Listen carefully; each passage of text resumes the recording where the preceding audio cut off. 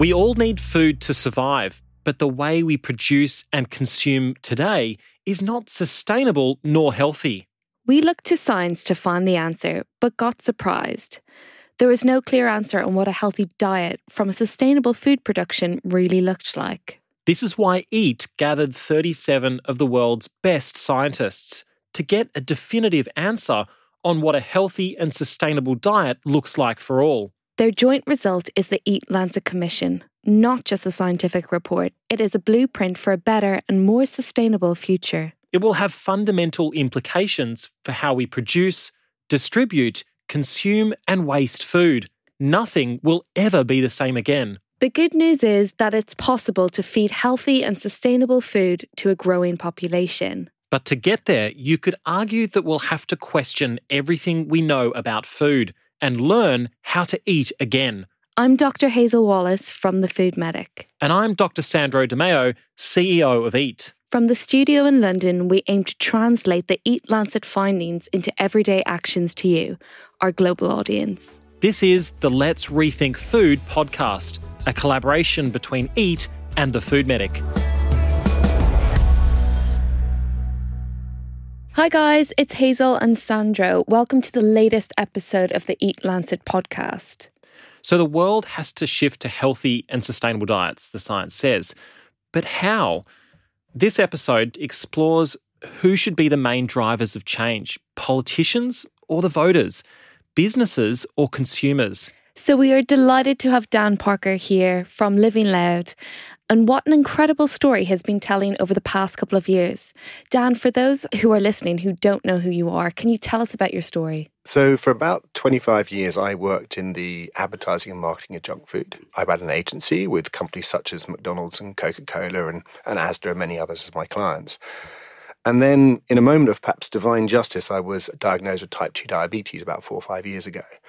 And what I did is, as I learnt about my condition and how to manage my condition, I kind of stepped out of my Soho bubble and learnt about the scale of the obesity crisis and issues around diabetes and other diseases, and realised that I was part of the problem.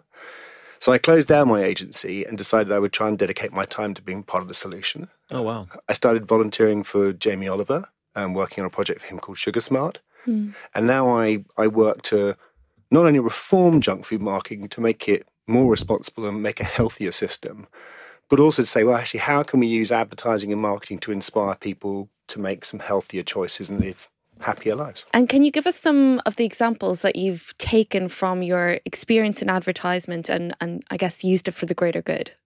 Well, the interesting thing is when you step out of your bubble, and people in advertising do live in a bubble. They don't experience poor people or sick people or old people or young people or any people other than other people who work in advertising.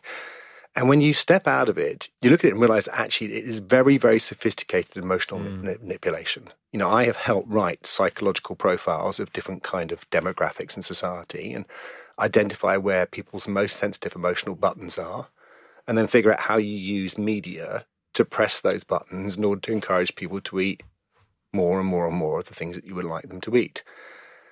And you begin to realize something that's very, very important, which is that I always say that obesity is a physical manifestation of an emotional condition. Right? And then actually the food that we eat is mostly driven not by knowledge or rational decision-making. It's driven by emotions and the heat of day-to-day existence. And when we realize that actually we're operating on an emotional plane, it starts to change how public health should work. We realize that we need to talk more to people's hearts. We need to inspire them. So I lead a project called Veg Power, which is about using marketing and advertising to inspire kids to love veg, because most kids don't. And we're not going to solve that problem until we get the kids engaged with the food itself. But let's take a step back a second, because we often think about advertising as the billboard in High Street, but it's way more sophisticated than that, and particularly in the digital age. Can you explain for us exactly, give us an insight into how sophisticated digital advertising in particular has become? Yeah, it's interesting because there is a mass movement of money from more traditional advertising routes into digital, but actually a lot of it doesn't look like advertising. It's not a sort of space on a screen that's occupied by a brand. It's much subtler. It's about creating content that permeates into people's lives that they share with their friends. It's about getting established influencers to place your products. And the The best paid YouTuber in the world is a guy called Dan TDM, who's actually from Aldershot. He makes more money and reaches a bigger audience than the 10 best paid presenters on the BBC. Wow. And he's completely unregulated. He can pretty much do whatever he wants. And he will, he'll get paid by a Coca-Cola to endorse their product. And that's what marketing looks like. And it's kind of hidden. It's much harder to identify and much subtler.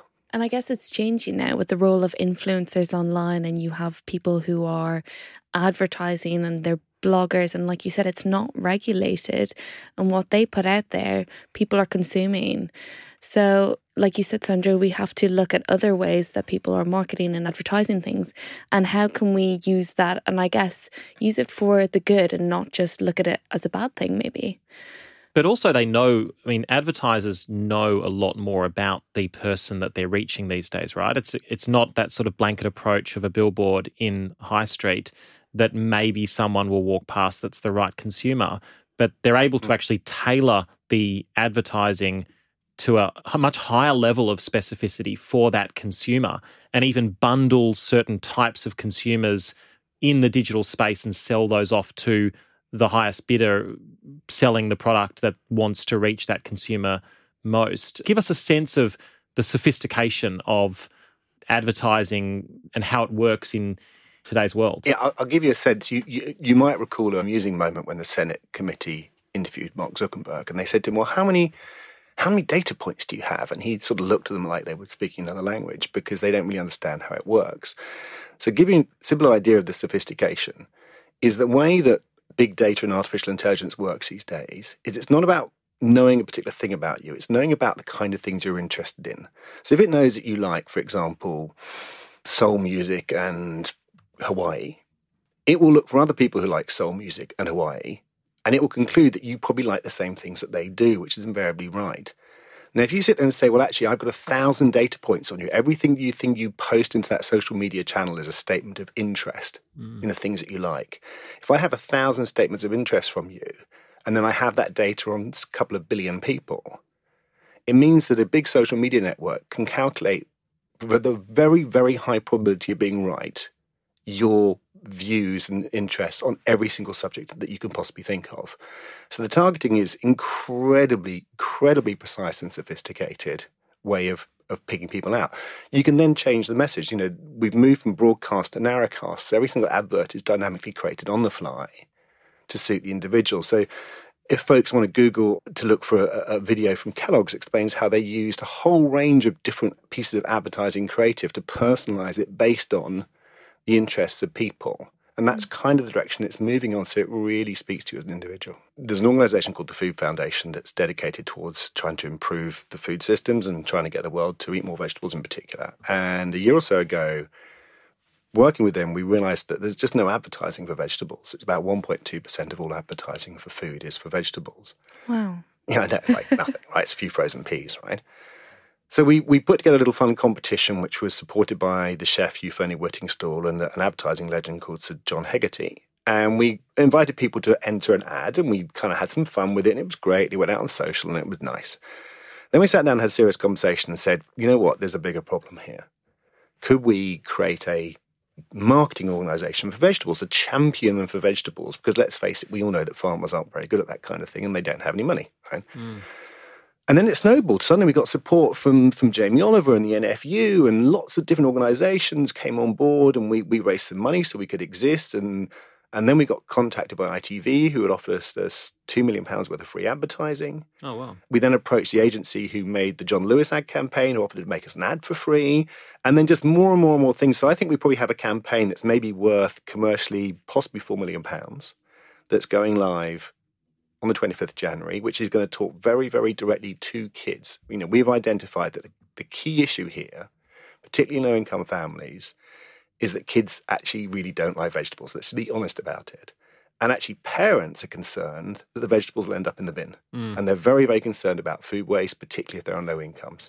We have to break that cycle. And to break that cycle, we have to get the kids engaging with veggies. And if they do that, the parents feel confident. We then have to support the parents in terms of perhaps making it a little bit easier on the purse and maybe helping them a little bit to make sure when they serve the veggies, they actually taste good. Yeah. Right. But unless we get the kids engaged, we fail. And that is extraordinarily hard. Because, how many times in movies and cartoons have you seen the kind of broccoli moment, right? We're pushing against that. My 9-year-old decides he doesn't like something before it goes into his mouth. That means it's nothing to do with the food. And that's the issue we have to address. Yeah. Shifting diets is a nice segue into introducing our next guest, Professor Tim Lang at London City's University and one of the Eat Lancet commissioners. Now, you've done groundbreaking work and global work on diets, obesity and poverty, and also have worked in shaping food policies worldwide. What has to change in order for us to shift to healthy, more sustainable diets? Well, what we've heard from Dan there is a very eloquent and brilliant account of the problems we have in a rich country like Britain. If we go to Malawi or to Southeast Asia or bits of Latin America, that analysis doesn't quite fit. Something not dissimilar is happening with the more affluent consumer end, but it's not the picture totally.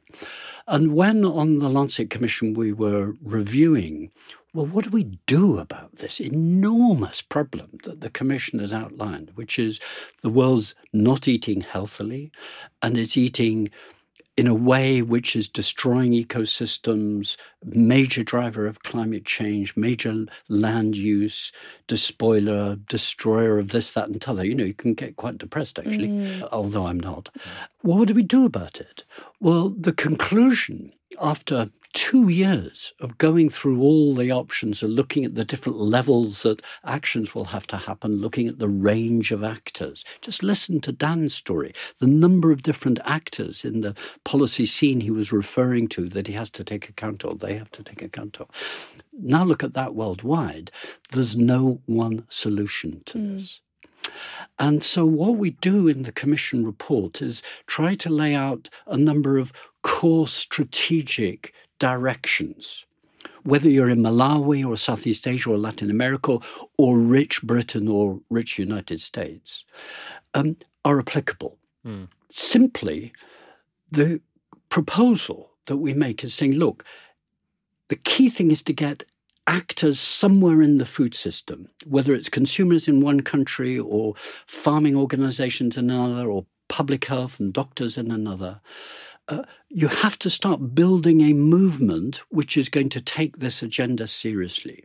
Because the core idea of the Eat Lancet Commission report is that there has to be what we've called a great food transformation.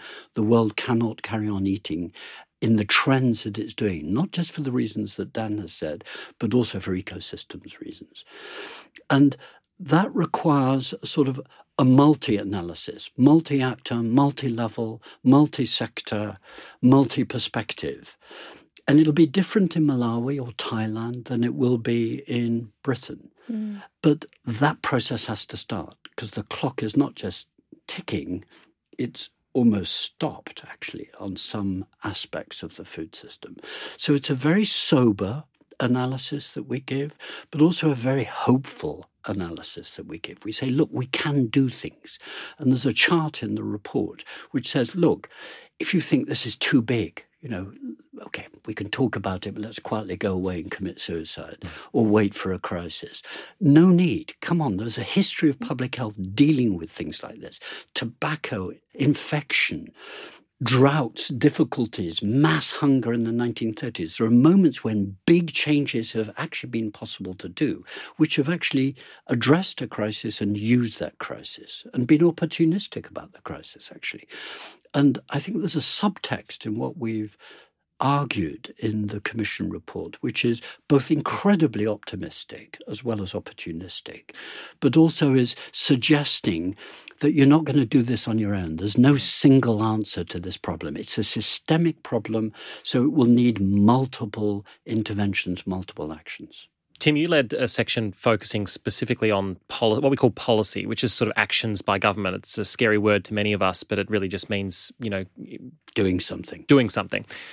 What practically is happening around the world? There are so many examples of governments stepping up, taking action in the food space that are having enormous flow-on effects for the health of populations and the planet. Can you give us a couple of your favourite examples? Well, actually, here's Dan giving actually a really big and important example. As you know, Sandro, having worked, at the WHO and NCDs, non-communicable diseases, we have a runaway non-communicable diseases problems. So that's diabetes, disease, obesity. Yeah, obesity. These are really wake-up calls in poor countries and rich countries alike, actually. Very poor countries, low-income countries, cannot afford to deal with the obesity problems that they're getting. It's much less than, say, America or Britain or Australia, the rich countries. But nonetheless, it's penalising for their economies. That's one. I think the very fact that politicians who 10 years ago were not interested, they said health is about healthcare, it's about throwing drugs at it or possibly surgery at it. They're now realising actually something's got to change in the food supply chain, that it can't just be about free choice and this fantasy that consumers will be rational. As Dan was rightly saying, as you know, Sandra, I'm a psychologist gone wrong. I understand that food is not just about nutrients. It's not just about money. It's about meanings and culture and social relations, all of that complexity that Dan was rightly getting at.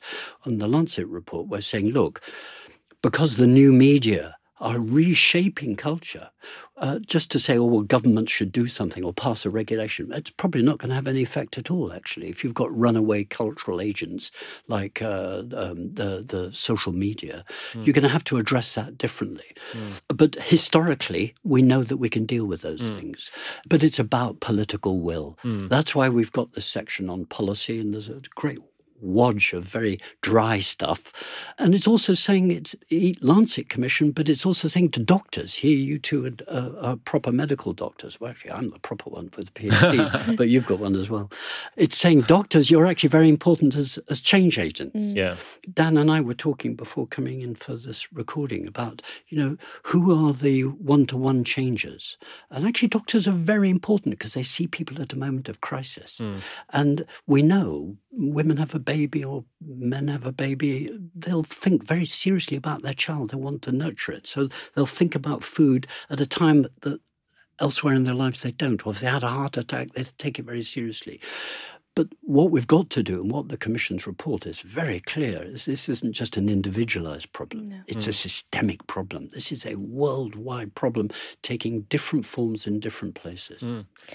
And Dan, how can voters inspire politicians and big companies to take action? I think voters is the wrong word. I don't think anybody's going to change how they vote in an election on the issues that we're discussing today. Maybe they should, but they won't. Right? There are two words that I think are important. One is as consumers, obviously. Your pound is your most powerful vote, right? And how people choose to spend their money. And unfortunately, the reality is that the vast majority of the population are not engaged on the issues that we're talking about. Price is the number one driver of food choice. Right? The second issue is about voice, is that social media, despite its many ills, is also incredibly powerful. We live in a very strange and hard to understand political environment at the moment, but voice is very powerful. If you get 200,000 angry people on social media, you can change the law. That's just the way it is. And actually, if you had a choice between a really well thought out evidence-based report or 200,000 people on social media who are angry, I would take the second if I wanted to change the world. Right? And so we can use that, and we need to use that. And people, interesting, there's UK has government consultation on various issues to do with junk food marketing reform at the moment, and the consultations have been overwhelmed by the volume of response. And the volume of response are just regular folk, concerned parents and nutritionists and people who work in public health, and they're getting online and they're taking 10 minutes out to say what they think about energy drink sales to under 16s or calorie labelling on food. And the overwhelming tide of opinion for the banning of junk food advertising on the London Underground, I believe the public response was 82% of people were in favour. Great. This is voice. This is power. This is modern day voting, right? And so mobilising people is immensely important for those of us who want to bring about change. I'm on the London Food Board that's done that ban, so I've helped nurture that and I'm very proud of it. But Dan is absolutely right. You can take these things out to the people and treat them sensibly and appeal to them as a parent or as someone responsible, and they will act in a way that's apparently politicians say they don't want to do. The politicians don't lead. That's one of the points. We don't say this in our report, but it's certainly something I think all of us agree. Politicians have got to be made to lead.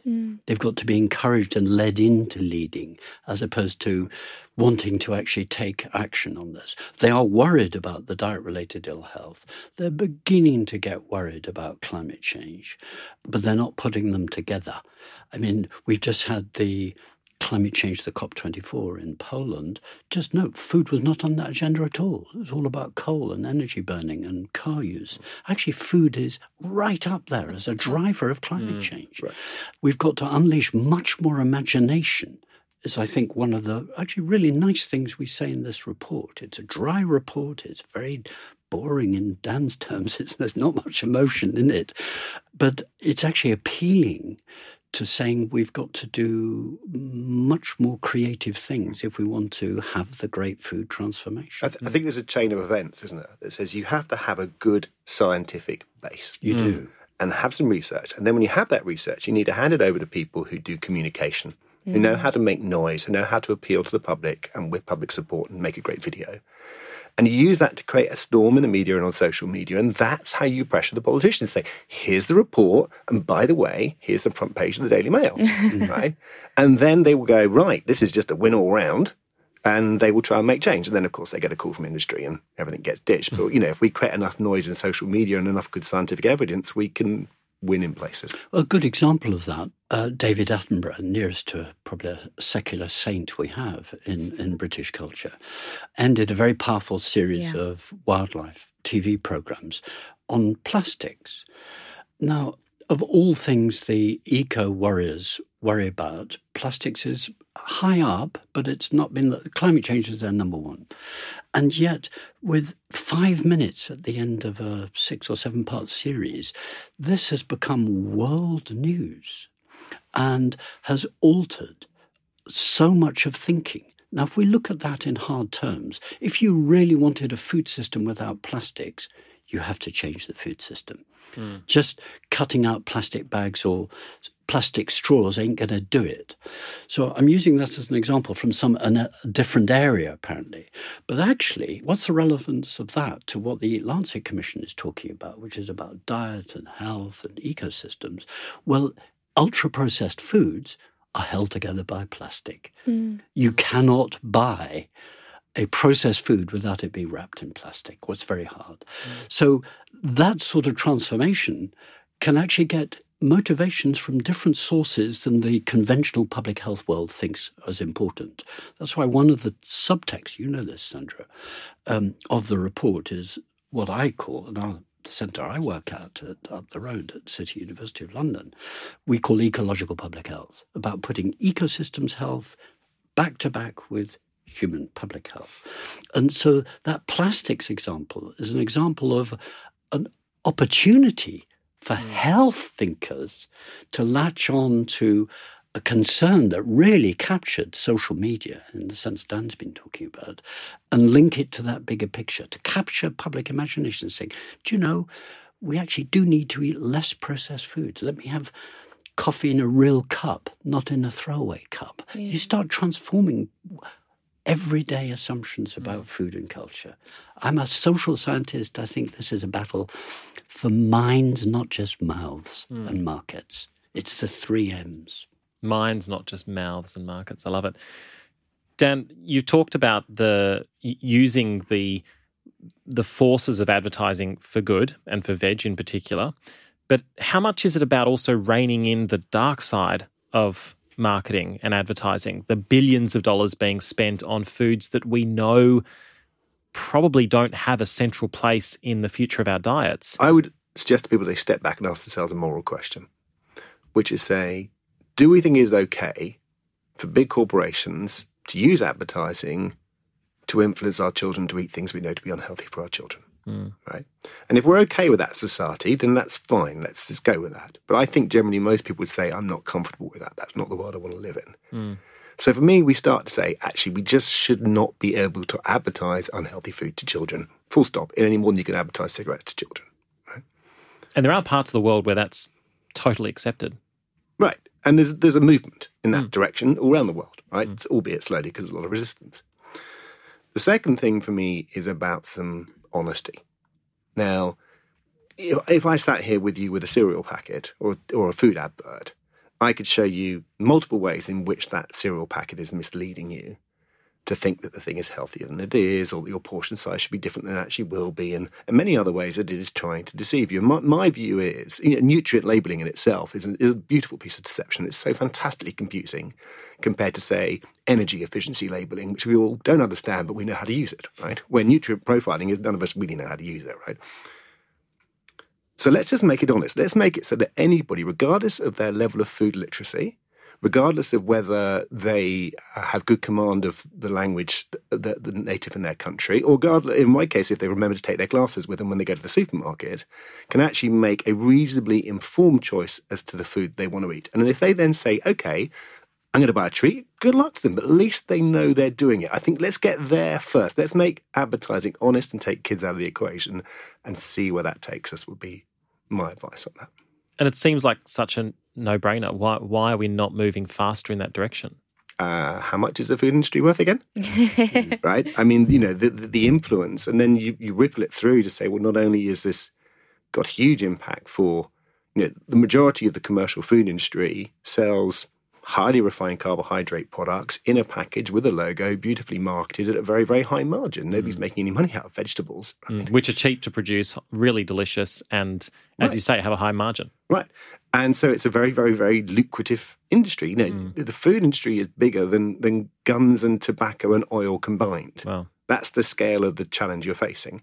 Then linked to that is the media industry, which, of course, is incredibly powerful, is somewhat dependent on advertising from the food industry in order to pay its bills.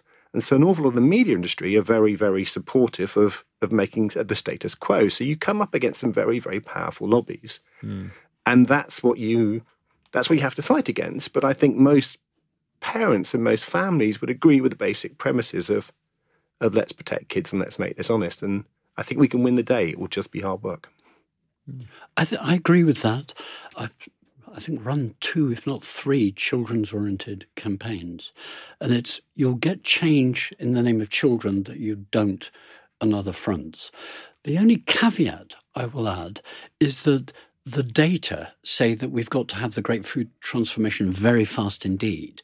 If we're working at children, I'm actually now increasingly more interested in the parents than in the children, but the children as a way of getting to the parents, because the climate change constraints have to happen within 12 years. The great food transformation requires change very fast indeed, actually, in order to meet targets of 2050.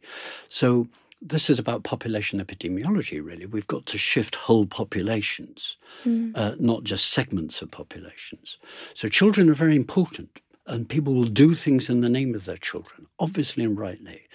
But we're talking about a bigger web of relations than just children and parents. We're talking about class differences, social class differences, socioeconomic differences, intra and international differences.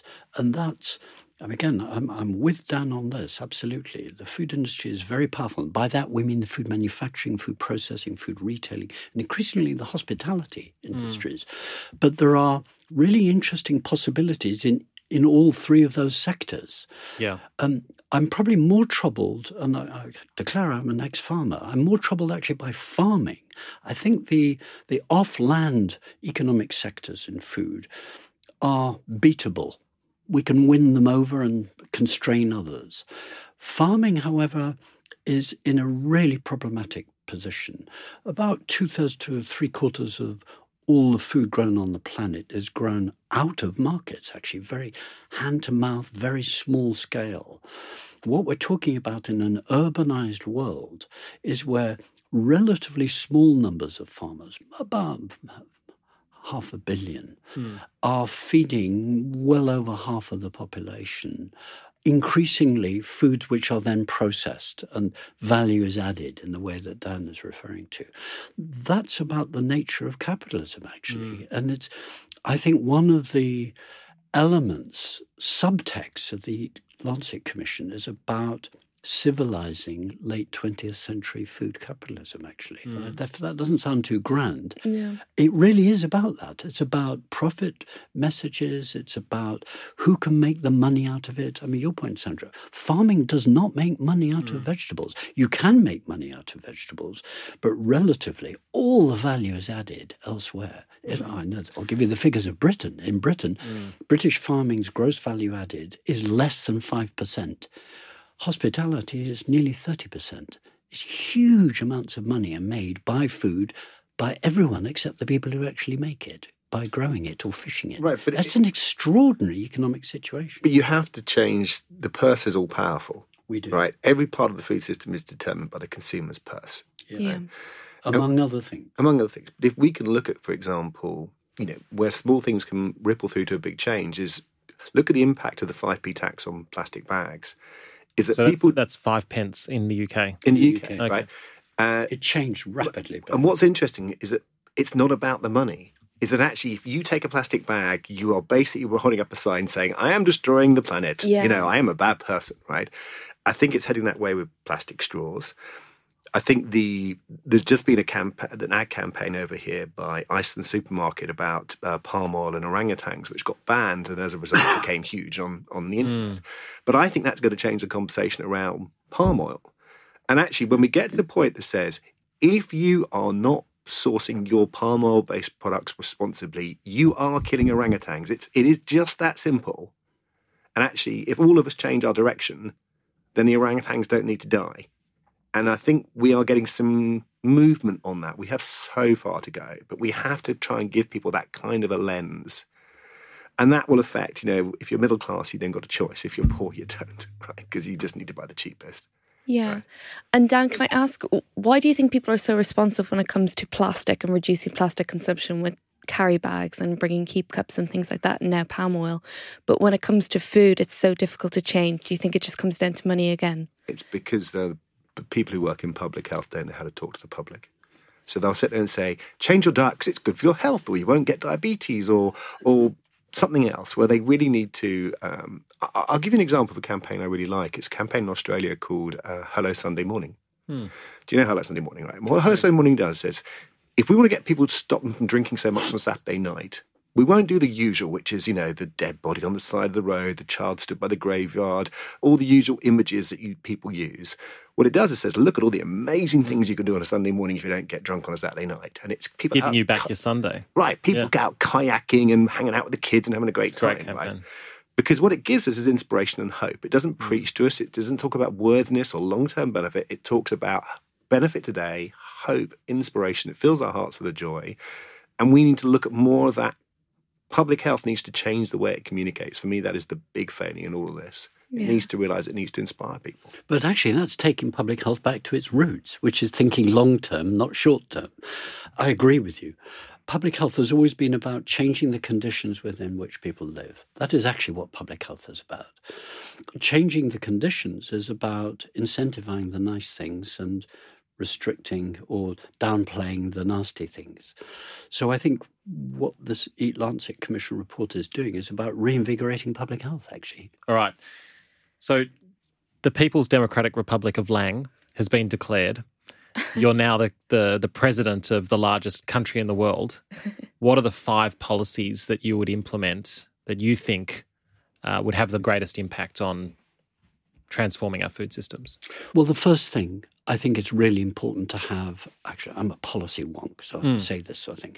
You've got to have an advisory system which tries to get a grip of what is going on in your country and recognising the international. So I would have a food council. You've got to, when we look at countries like the Nordic countries, which started going down this route 50 years ago, wow, did it make a difference. I notice in the Netherlands a process emerging a bit like that. They haven't quite got there yet, but it's emerging. So in the People's Republic of Laing, that would definitely be an issue. I would want to have a representative sort of food parliament, a food council, a food institute, I don't mind what you call it, but something that takes the temperature of the food system and says, it's too hot here, it's too cold here, we need to do something about it. Second is, I think we do need legislation. You've got to have legislation which enables you, the decision makers, to take power, to do things. So there has to be some courage to that. So that's my third, which is building up informed policy advocates who will really go out there and, Dan referred to Tesco the other day. A lot of work's gone into educating Dave Lewis, let me tell you. That didn't just happen overnight.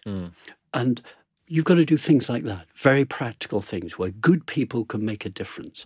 One of my heroes in this work is Graham McGregor, a leading blood pressure specialist who 20 years ago said we have to reduce salt in the British diet, and lobbied, negotiated, beat doors down, charmed, threw evidence, did everything around salt and got targets set. And then ever since has been measuring how good or bad British performance is. And they get better in some governments and terrible in other governments. And there's Graham giving them hell. It's terrific.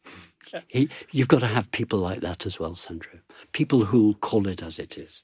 And Dan, what about for the consumer at home? This can feel very disempowering, very daunting.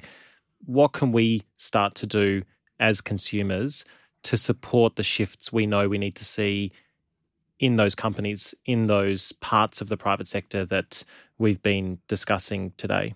Well, I would say the most important thing actually at the moment is for people to get on social media and get behind. There's a lot of campaigning going on in countries throughout the world. The UK's pretty advanced. We've got a consultation going on around some reforms. Get online, get behind those things, give support to them, give voice to the leaders who are out there pushing for change in the areas that you care about, because it really, really does make a difference. Can that be done globally? I think it can, but it might be done country at a time globally, but it'll domino effect. I agree. Right? If one country makes a difference, if you look, for example, the outstanding results that people have been achieving with childhood obesity in Amsterdam, is the whole world's coming to Amsterdam to find out what they're doing.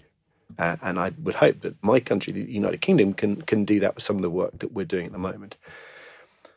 The second thing is, I'm going to use the term mindfulness, is that in the journey that I've been on, which is in terms of changing my perceptions around myself and food and diet and what have you, and bringing my diabetes under control, there's something that sounds incredibly obvious, which is that your body is the vehicle in which you travel for life. And it's the only one you're going to get. And realistically, nobody else cares about it other than you. And nothing will more materially affect your happiness today and tomorrow than the condition of that body. And I've seen my wife, who I've been with for 23 years, only knows my dad as a grumpy old man, right? Because that's all she ever saw was this suffering, pained, slow, horrible death, right? And if we all want to be happy, whether it's Hello Sunday morning and feeling great, I've lost a fair bit of weight and I've changed my diet, my tablet's under control. I feel incredible. I'm coming up to my 50th birthday. I haven't felt this good for years, right? We have to package that message that says, actually, your happiness, above all else, is defined by your health. And your health, above all else, is defined by what you put in your mouth. And if we can get that message out to people, then everything else will be fixed. I think that's a good note to wrap up the podcast on. But thank you both, Tim and Dan, for joining us here in the studio today. I think you've left us with a lot of food for thought.